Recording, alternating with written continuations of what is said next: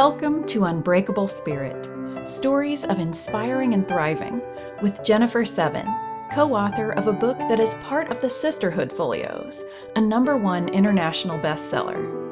This is a podcast about real women who've overcome tremendous obstacles and come out on the other side to thrive. Whether their hardships were financial, relational, or health, these women dug deep and found the light out of the dark to rise from the ashes, to find the ability to forgive, to love, and to live an authentic, joyful life. Now, here is your host, Jennifer Seven. Welcome, Unbreakable Spirit listeners, to episode number 28. And as always, I have an amazing guest today, and my guest is Sara M. Let me tell you a little bit about Sara, because she has quite the story. Sara has life lessons, and she has gained wisdom that impacts others due to her experience of surviving the mass genocide of Cambodia. Her inspirational award-winning book, How I Survived the Killing Fields, was honored in 2015. As a speaker, she shares how tenacity, perseverance, and faith are required values to conquer fear and reach success. Sara speaks to help listeners refocus, build confidence, and develop self-leadership at conferences, churches, schools, TV, podcasts, radios, and more.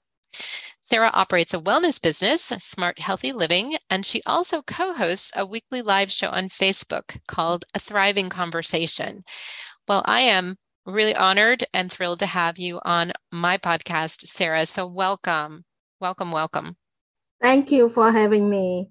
You are very welcome. And with no further ado, I think I just want to jump in and let you share your story, because this looks to me like it's going to be quite a compelling story. So Sara, just jump in, and wherever you'd like to start with telling us your story. Okay. Well, I will start from my childhood. Mm-hmm. I grew up in the village, in the countryside. My parents are farmers, and I was the firstborn child. And as you can imagine, I feel loved and secure. And I enjoy the environment that we were living in the, surrounded by nature, fruit trees, tropical, exotic fruit, and we live near the river, freshwater river. So it's beautiful. But my parents, they work very hard, and they realize that farming is a hard working, life. Yes. So they don't want me to grow up as a farmer. So they encourage me to stay in school and just get higher education. So that's what I believe. And after I finished high school, I went off to college. And college is far away from home. It's in the capital city. That is about 350 miles or so. That means I had to leave my family behind. Mm-hmm. That must have been hard. That must have been hard to do. Yeah, it was hard. So while I'm pursuing my higher education, in 1975, in the month of April, a horrible thing happened to Cambodia. And you remember the communist Khmer Rouge. They took over Cambodia. They are the communist party, communist regime. Mm-hmm. And they marched in the city with military style. They came in with madness and anger and hate. And as soon as they move in, they make sure that everything was shut down. So yeah, that's including the bus line, the airplane, the post office, and all the places that used to operate. There's nothing going on. Everything was shut down. And you're in university, so our classes stopped, everything is stopped? Yeah. Everything was stopped. Everything was stopped before they came in, because we just celebrate the New Year. Okay. Cambodians celebrate New Year in April. And when we celebrate, we took 3 days. Shut off everything. Nobody do anything. It's your holiday, just New Year holiday. Yeah, we celebrate. So they took advantage of that. So when they came in, everything was already shut down for them. It's easy. And the next day, they proceed to evacuate everybody out of the city. So they went door to door and point the gun at us and say, get out, hurry, with their mean anger voice. So we were trembling. I imagine. Were you had roommates that you live with or friends that you were with? Yes, I had roommate, but during the turbulence, we heard that some noise is getting closer and closer.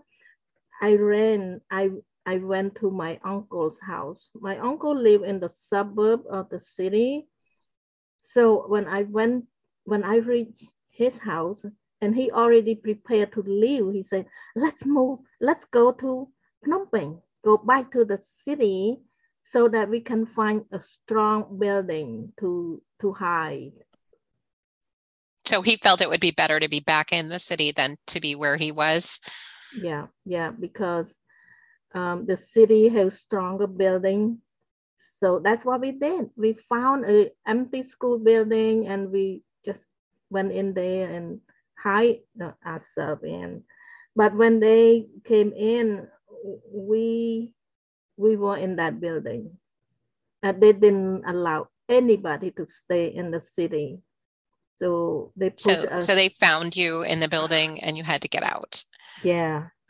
And are you able to communicate with your family at all? Your parents? You can't reach them. Everything is shut down. Everything was shut down. And by then there's no cell phone, no land phone either, because that was a long time ago, almost 5 decades ago. And this is a small country. But anyway, we did not know what happened to my family. And they didn't know about me either. So we were pushed to go away from the city, and we walked miserably in the heat, and we carry a little bit of food that we have left over and just a couple of clothes. That's it. Whatever you could carry. Yeah, that's it. And you're with your uncle at this point? Yeah, my uncle and his family. He has a wife and two toddlers. Oh gosh. Yeah. So we keep walking for weeks, and finally we got into the remote, far away village. I was going to ask you, like, how did you know where to go, or you just got on the road and just walked? Yeah, we just followed the crowd. Followed the crowds. Yeah. My uncle's wife come from a village along that river. So we went to the direction of her hometown. So her hometown. So that's what we are aiming at. So we arrived at her relatives' hometown, and we were giving a temporary place to stay, and then they want us to go to work right away. Work is in the rice field. And now who wanted you to work? The communist regime. So they're in the village as well. They already trained the villagers. Okay. Of their routine, what is their normal lifestyle. So, and then they want us to go to work right away. And at the same time, they was making an announcement. They said that we want to take some people to move to Battambang. Battambang is the big province where my family lives. When I heard the word, I said, "Oh, me, I'm going." So I signed up, And when my uncle realized that I signed up, he wanted to take his whole family to come with me. Okay. So I have my support from my uncle. And when they transport us through the bus, through the boat, and then the train, it's a long distance. So, but finally they drop us off at the middle of nowhere. Very disappointing. I was expecting to go to Battambang, where I was familiar with, but no, they was deceptive. Very so they were just trying to get people to a certain area, so they were lying to you all. Yeah, they want to make sure some area have some people, and some area not too crowded, so they just want to displace, take people wherever they want to. And so my uncle family and I, we try to get settled in this new village. And at the same time, there was another announcement. They were looking for single people, and I was single. And I have an impression that they want these people to get trained, and then when there is a neighbor, the village nearby needs some help, they will send these people to go. So I contemplating, I might have an opportunity to travel, to go to different places. So that's all I was thinking about. I just, I might have a chance to go find my family. Yes. my selfish, but it's not completely selfish, because I want to help out my family. Oh yeah, and find them, I'm sure. Yeah. So this time I got stuck, big time. Got stuck in a big camp. The camp has 1,000 people. So they took the single people that they talked into signing up, thinking you were going to get some kind of opportunity, and they put you in a camp. And was it in a different area? Did they move you again? Yeah. So this camp, these people in the camp has the job to do in the rice field also. Okay. In Cambodia, there are plenty of rice field, and rice field required hard work, manual work. We don't have the machine like we do in the United States. Everything that we need to do is manual. You have to do it by hand. By hand. So when I arrived into that camp, I realized that, I was so disappointed. So they put us to work so long hours in the day, like 16 hours a day. We work from dawn all the way until nighttime. And in the heat, the heat in Cambodia. It's very humid and hot, right? Very hot. It's like summer in Miami. Yes, like a wet heat. Yeah. So in that heat, 16 hours a day. Can you imagine? In the summer, day. Long and hot.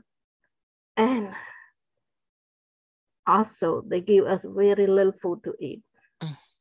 And where were you staying? Did they provide you housing? Kind of. A kind of housing. Is an abandoned Buddhist temple. So this shelter is for the monk to stay in. It's not really well insulated or anything like that. It's just the roof and the floor to sleep on. That's it. So that's how we live. And all the women stay with the woman, and the man stay with man. So like about 10, 15 of us stay in one shelter and another 10, 15 stay in another shelter. So, that's how the arrangement was. But work just so hard work, very hard. And not too long after we started, within a couple months, many of us got sick because the work was just too harsh. Mm-hmm. And also the food is not enough. Yeah. We were exhausted, and we don't have enough sleep, and we don't have time to rest. It's just like our body was so abused big time. Now, And did you have guards or yes? So you weren't free to come and go as you choose. It was, you no, will get up, you will work, you yeah, will come back to this shelter. yeah, God everywhere with big automatic, Big guns big everywhere. gun, That's yeah, scary. everywhere. So we don't dare to do anything, against their rule. Their Mm-hmm. rule is so ridiculous.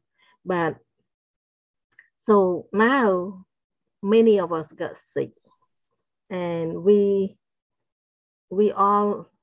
almost all of us get sick because our immunity was so low. When somebody got sick, we pass on to each other Mm-hmm. easily. So my first sickness was like high fever, chill and high fever, and then become a malaria. Oh no. And then I have another, it's typhoid. Did you get typhoid? I got typhoid. Oh wow. Yeah, That's bad. That's really bad, right? it's so miserable. And then my body start to swell, puff up all over my face, my leg, my arm, Mm. and the puffiness doesn't stay long. I lost that puffiness. And when I emaciate, I lost about 10, 15 pounds. Abrupt loss of weight. Mm. So, and then the puffiness come again. Oh And dear. then I'm emaciate again. So puffy and emaciate, puffy and emaciate, Mm. until I emaciate all the weight that I can possibly lose. So you are starving, you're shrinking, and when you're sick, do they still make you work? Do they give you any medicine? There's no medicine. Mm. So we still go to work. Even though you're sick, I don't know how you would do that. Yeah, work is just the ticket to get the food. If we don't work, we don't get the food. Oh, So we had to push ourselves to work. And they push us also. They don't want us to stay in the shelter. So finally, at one point, I cannot keep going. So I can't go. So what happened when you cannot go? They don't want you to stay in the same shelter as the working people. oh. They have another place. So I was sent to a hospital, but not really a hospital. Mm. When Because they're not really giving you any care there. It's just where they want to put all the sick people together, like yeah, so that you're not messing with the people that can still work. yeah. So that's what happened.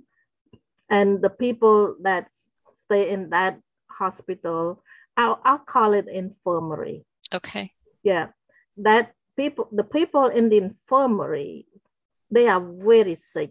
They just wait for their time to die. So people are dying all around you? People are dying. And I realized that if I stay, I will die.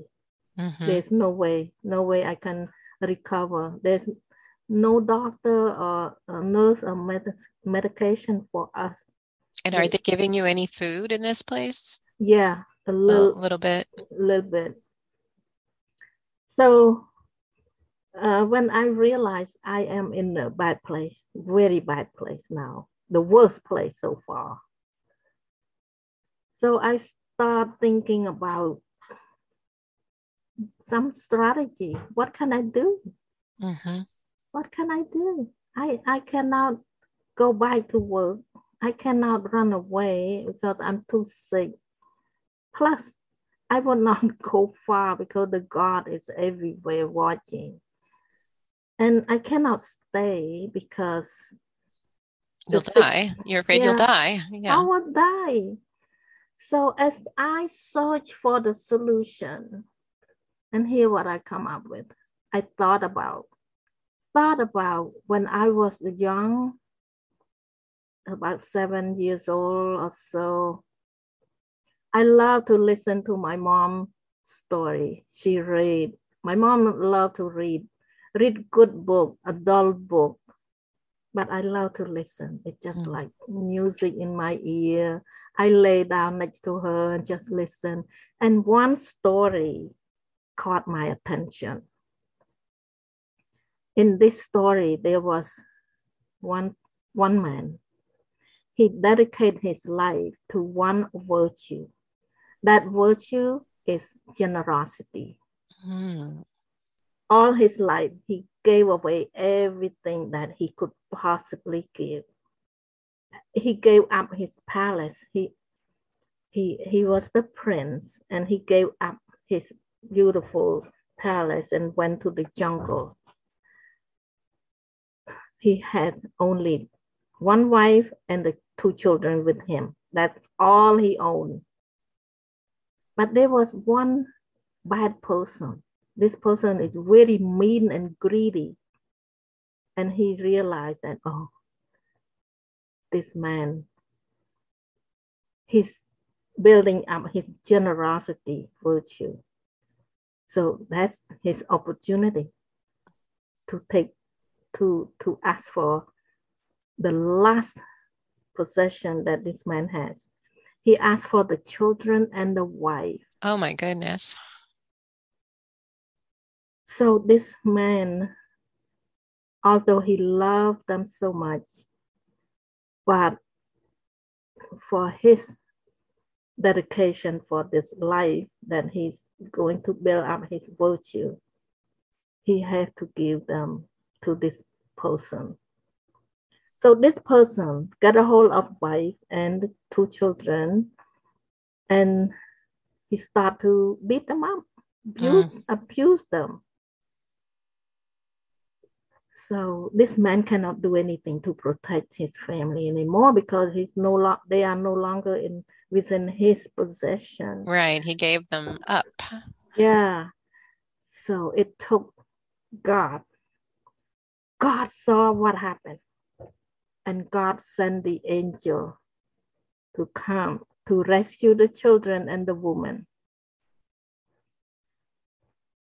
That story gave me a clear vision of God. I interpret this story to realize there is God that know everything. He is loving and kind.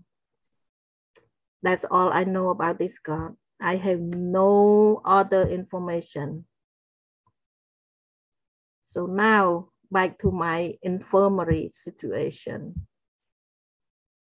Right, because you're trying to figure out what am I going to do here? Yes. So as I'm searching inside, I realized there is God. I better pray to him. So I had to be careful because this communist regime, they don't believe in any religion. So even though the place where we stayed right there, it was the Buddhist temple, they don't believe in Buddhism. They don't believe in anything. So I had to be careful. I wait for nighttime when nobody can see me, and I kneel and I pray and beg God to help me to survive. All I want just to survive. Yeah. Survive long enough so that when things change, I will be able to find my family. You know, I have a glimpse of hope that this situation will not last forever. Yes. That's my hope. Yeah. So I pray to this God every night for many, many nights. And then one morning when I woke up earlier than usual, and I realized, oh, nobody see me, nobody wake up yet, I'm going to walk away. Oh. I walk back to the working place. So because this is a sick people, so the God really didn't pay too much attention. So the God did not spot me. So I got to the other side, and I met one young team leader. This person is very kind. When she saw me sick and limbo, and then she said, oh, you can stay with me. Maybe I can help just to find something to do. You know, some people have to do something. We cannot sit still not doing anything. And then she realized I'm too sick to do anything for her. So it's, if it wasn't the rice fields, that you had to be doing something. Yeah. She's in charge of the garden. Okay. Yeah. And you couldn't do that either. No. I'm just so weak, I imagine. So weak. Sometimes I have a hard time catch my breath for the next breath. So I'm extremely sick. Yeah. Sara, how old were you at this point? At that point, I was maybe 20, 22, maybe at that time. So a very young woman. Yeah. So she talked to the people working in the kitchen, and then she came back and told me that you can go and help out in the kitchen. Oh, that's good news. That's the best news I have heard so far. So when I go to the kitchen, I got to work in the shade, and I got more access to food, and I have more time to sleep. So all around, everything is much better. So you were really blessed that this woman helped you. Yeah, she might be my angel. Yeah. So I'm just so grateful, and I work there, and gradually I feel better, and I gain more energy and gain more weight. So for several months I worked there, and then finally when the big leaders saw me look better, feel better, they would not let me stay. Oh no. They so pulled me you out. Couldn't stay in the kitchen. No. They pull me out. They pull me out and throw me back into the rice field. You know, instead of being angry and resentful, I look at this way. At least I have this break.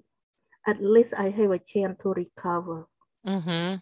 So I calm down, and I just be gracious. Just keep doing what they push me to do. So I endure for 4 years. 4 years in the rice fields. So just that one break, that's all you got? Yeah. One break enough to save my life. So then back into the fields for the 16 hours a day. Yeah. And what actually were you doing in the fields? What did you have to do? Was it planting or cutting or all of it? All of it. Plant in the season that was the rainy season, we plant the new rice plant, and then we let it grow, and then during the break between the planting and the harvesting, they have another job for us to do. They would not let us stay still and waiting for the harvest. No, we dig the canal, we build a dam. It's all manual work. It's just like non-stop. We work very hard. So yeah, for 4 years. Yeah. So did you get sick again, or did you were able to keep your health during those 4 years? My health started to decline again. Yeah, but it's not as bad as the last time. But I still decline, and I have blindness and we call it nighttime blindness. When you don't have enough nutrition, your body got affected. For me, my eyesight was very bad.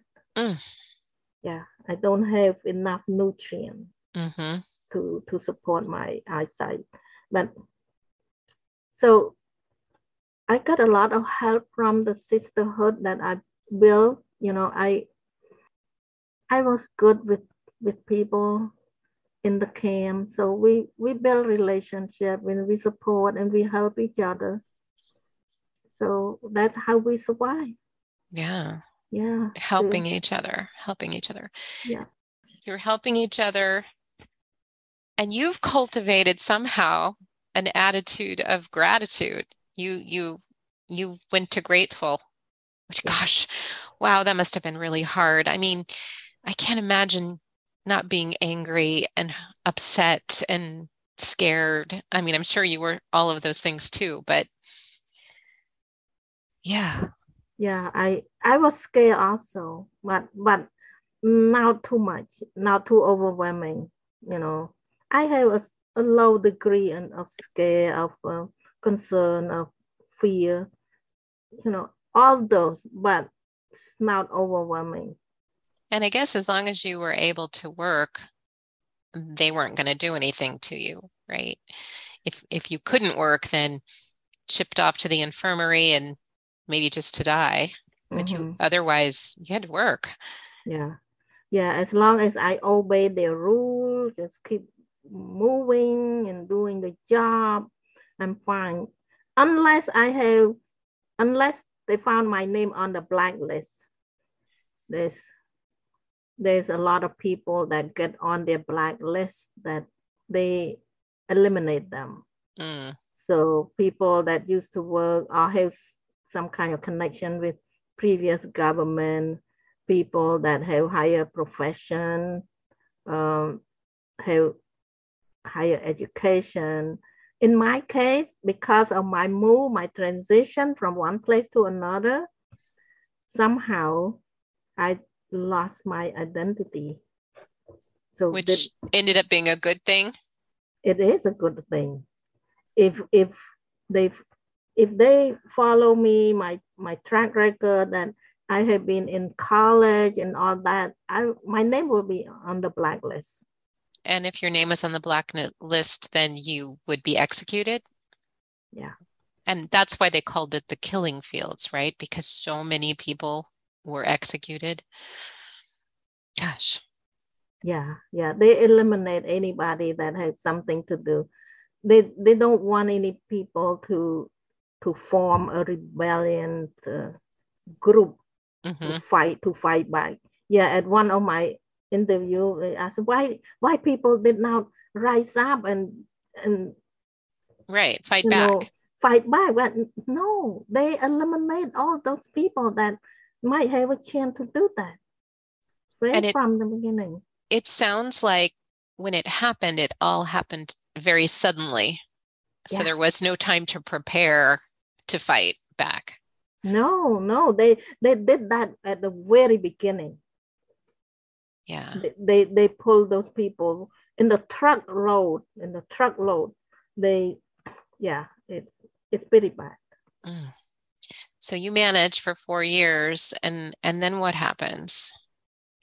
At the end of 4 years, there was some noise in the faraway background, and this camp got moved.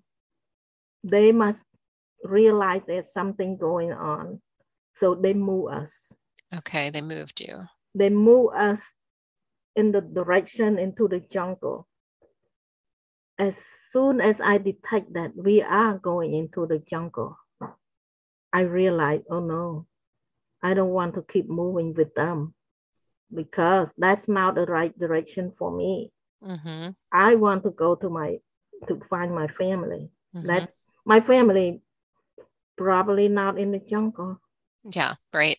So I start to think about running away, escape. But since I was so frail, I was not ready to do it all by myself. So I asked three of my good friends, my sisterhood. I tapped their shoulder, hey, I'm going to escape. Would you go with me? Yeah, three of them say yes. Wow. I'm sure that took a lot of courage. A lot of courage. Of course, we are risking our life. Yeah. It's very risky. So, but anyway, we make a plan. We don't really have a lot to think about. It just said, okay, we are ready. Here's what we will do. So we just want to make sure that we know where to go. We don't really know where to go because we don't have a map. We don't have a GPS. Right. Right. We'll try to track back where we came from. And it's still very hard to see at nighttime. In the jungle, when it's dark, it's black. And of course, you don't have flashlights or anything like that. No, nothing. So we just took a big chance on our life, but we made it out. That's amazing. Yeah, we walked out through that night. We walked fast, and God must protected us. We didn't step on the snake or anything dangerous. We didn't get lost and went around and around the jungle. So at least we didn't get lost. And by the time the sun come up and we can see each other's face and we smile and we look to our back and we don't see the armed God. And we realize that we made it out. We are free. So where were you, or where were you headed? How did you even know which direction to go in? Well, the camp originally was very close to the national road, to the main road that connect from one province to the other. And then when we got moved, they moved us close to the jungle, that far away from the main road. So we are trying to trace back to the main road again. So when we saw some people walking, we start asking for the direction, how to go to Battambang, where my hometown is. So some people know how to tell us, some people don't. So we just keep asking. And eventually we follow the direction. And finally, after a long walk, almost a month of walking. A month? Yeah. So we slept on the ground, and sometimes we need help from the village, the people in the village, and we ask for this and that. I imagine you needed food. Yes. And at one point I was so sick. I had a diarrhea and I couldn't walk, and I just got so sick. So people are kind and help us along the way. So then finally I tracked down my family. I went and I saw my parents. So you found them and they were okay? They are all okay. They later on, long later, a few years later, they told me about their journey, their story. They almost got wiped out in one gunshot. But it didn't happen. I thank God every day until now that if that happened, I don't know how I'm going to move on. But God was so graceful. It just like, I don't know what to say, but it's just like, I am beyond grateful that I was able to survive, was able to escape, was able to find my family, the whole family, everybody in my family, my immediate family. Everybody made it. They struggled just like I did. But my aunt, they lost their sons, they lost their husbands. And my uncle, the one that came from the city with me, he didn't make it. Oh, no. No, I lost him. Yeah, it's so sad. So was your family in the same village that you grew up in? Did they stay there, or how did you find them? Well, when I went to the original place where our house used to be, there was no home. They destroyed our home. So the farm is gone.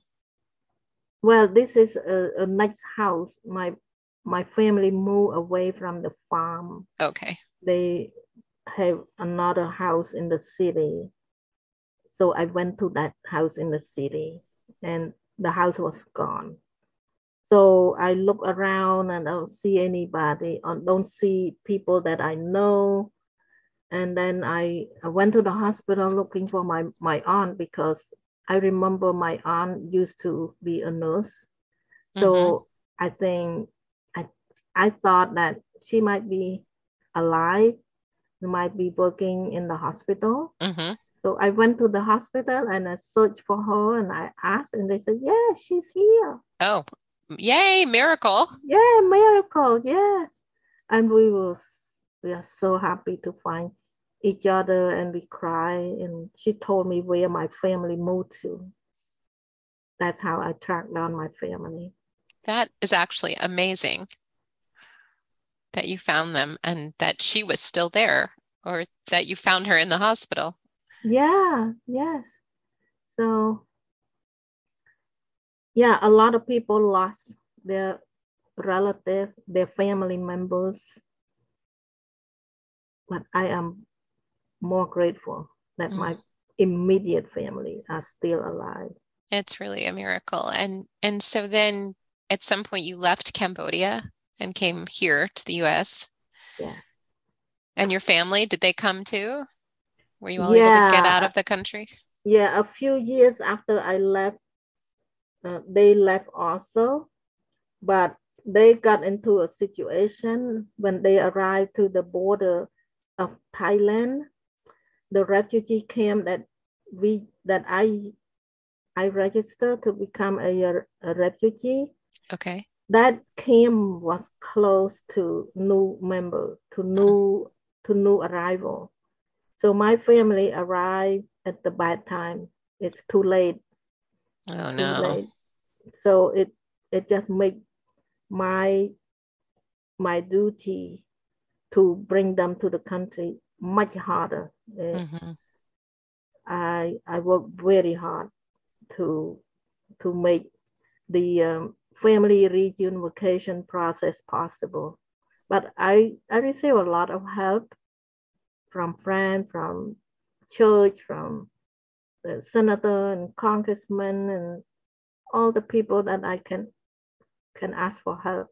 So yeah, eventually, about 8 years later, my family come to join me. I bet that was a happy, happy day. It was the happiest day. Second reunion. Yeah. Oh, that's beautiful. So you're in the States and you go on to create your own business and share your story. Yeah. I start to share my story 7 years ago. That's when I published my book. And a lot of people supporting me to help me, invite me to speak here and there. And now I focus on speaking. I focus on using my inspirational story to inspire people. I want to give them hope. So I look at this experience, my experience. I'm grateful that I make it out. I'm grateful that I've learned a lot and that I did not, when I did not go under, I survived. So that's what I'm focusing on. Wherever I tell my story, it's not about my story. It's about how you make it through any challenges. Yeah. It's not about the killing field anymore. It's about our own life challenges. Yes. And you really went through some adversity, and yet it didn't make you bitter or full of hatred. I mean, you seem like you have such a kind, giving soul. Yeah, I decided to forgive long time ago. That's how I'm here. That's how I become who I am today. Mm-hmm. Because if I hold on to the bitterness and anger and hatred, I would not make it to today. It's not good to hold on to that negativity in our body. No, it's not. It's Yeah. not. But boy, with what you went through, that's a lot to forgive. It's a lot to forgive. Yeah. So I want to share. Thank you for mentioning that. It is very difficult to forgive, especially when somebody make our life so miserable like that. Mm-hmm. But if we don't forgive, we don't make progress. Right. So forgiveness is like cleaning the plate, cleaning it out, and prepare to receive something new. Mm. So if we don't forgive, our heart is full of darkness. Yes. We cannot love again. We have to forgive that. Yes. You have to let it go. Let it go and start a new life, a new venture. And in order to do that, a lot of time we cannot do it ourselves. We cannot forgive it ourselves.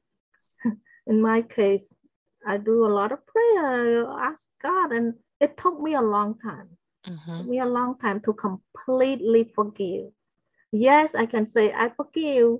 Long time ago, I decided to forgive, but the effect is now it's not complete. We Mm-hmm. have to keep forgiving. Yes, it's a journey. You have to keep Yeah, doing it and keep doing it and keep doing it. yeah. And I found the way that I can do it is by looking at the gratitude, looking at something good that I'm grateful for. So when I use the gratitude as the magnet to take away the negativity, I have more power to it. Mm.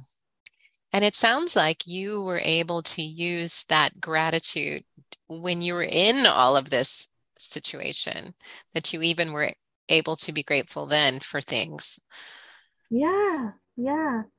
So so I encourage people to look into uh, forgive, Mm-hmm. forgive because we are not perfect and we don't expect other people to be perfect either.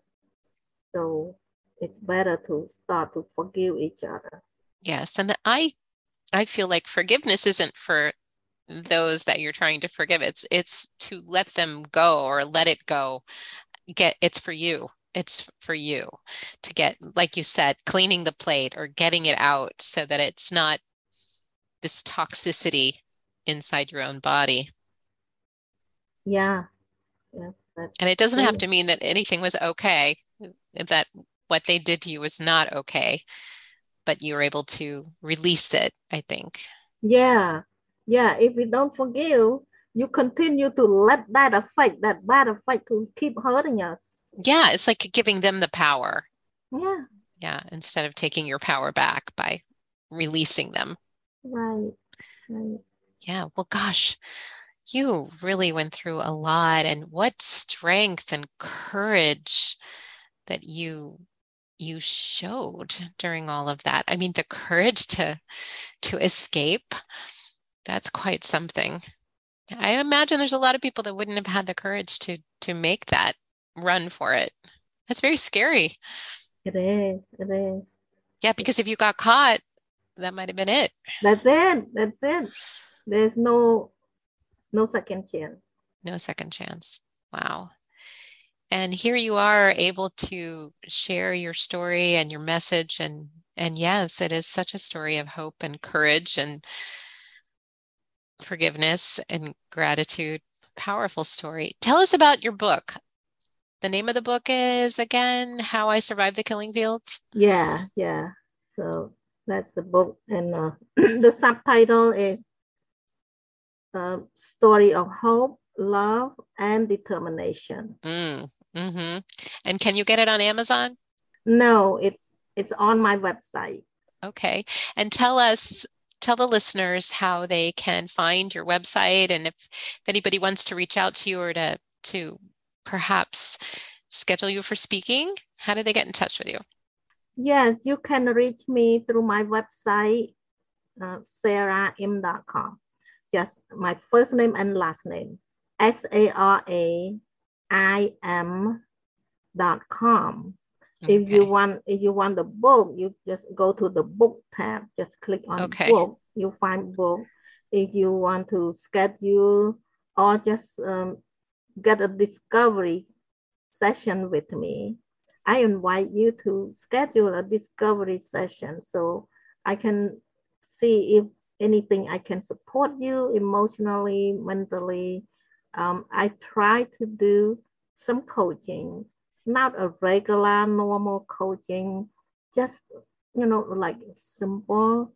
If I can see that I can give you a direction of where to go so you can not linger into your miserable situation, I might be able to help you, support you that way. So I'm not licensed counselor or psychotherapist or anything like that. I am just give you personal advice from my own personal experience. Right. And I'll put all of your contact information in the show notes for our listeners. And I think that's very kind and generous of you to offer a discovery session. And I encourage our listeners to reach out to Sara, because she's someone who certainly has some life experience. And it sounds to me like you had moments of clarity of what you needed to do. And perhaps that was from your prayer and messages from God, because you got through it all. So yes, thank you. Yeah, through thinking, I'm looking back, reflecting back on my background, on my journey.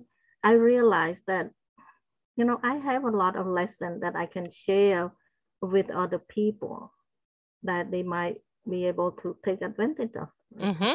Yes, absolutely. Oh gosh, Sara, so thank you so much for sharing this very powerful story. And I look forward to reading your book. I think it would be an amazing story to read. And thank you for sharing it with our listeners. Thank you for having me, Jennifer. Oh, you are so welcome. And so listeners, stay tuned for more on Sara, and we'll be putting that in the show notes. And again, I just want to say thank you so much. Thank you. Thank you, listener. Reach out to me. Don't be shy. I'm preparing to support you, to help you in any way I can. And that is so awesome. All right. Thank you. Thank you for joining us on Unbreakable Spirit. To learn more about Jennifer and her holistic weight loss approach, visit her website at 7company.com. That's the number 7company.com. And please join us for our next episode, where we'll hear from more women who overcame hardship and learned how to thrive.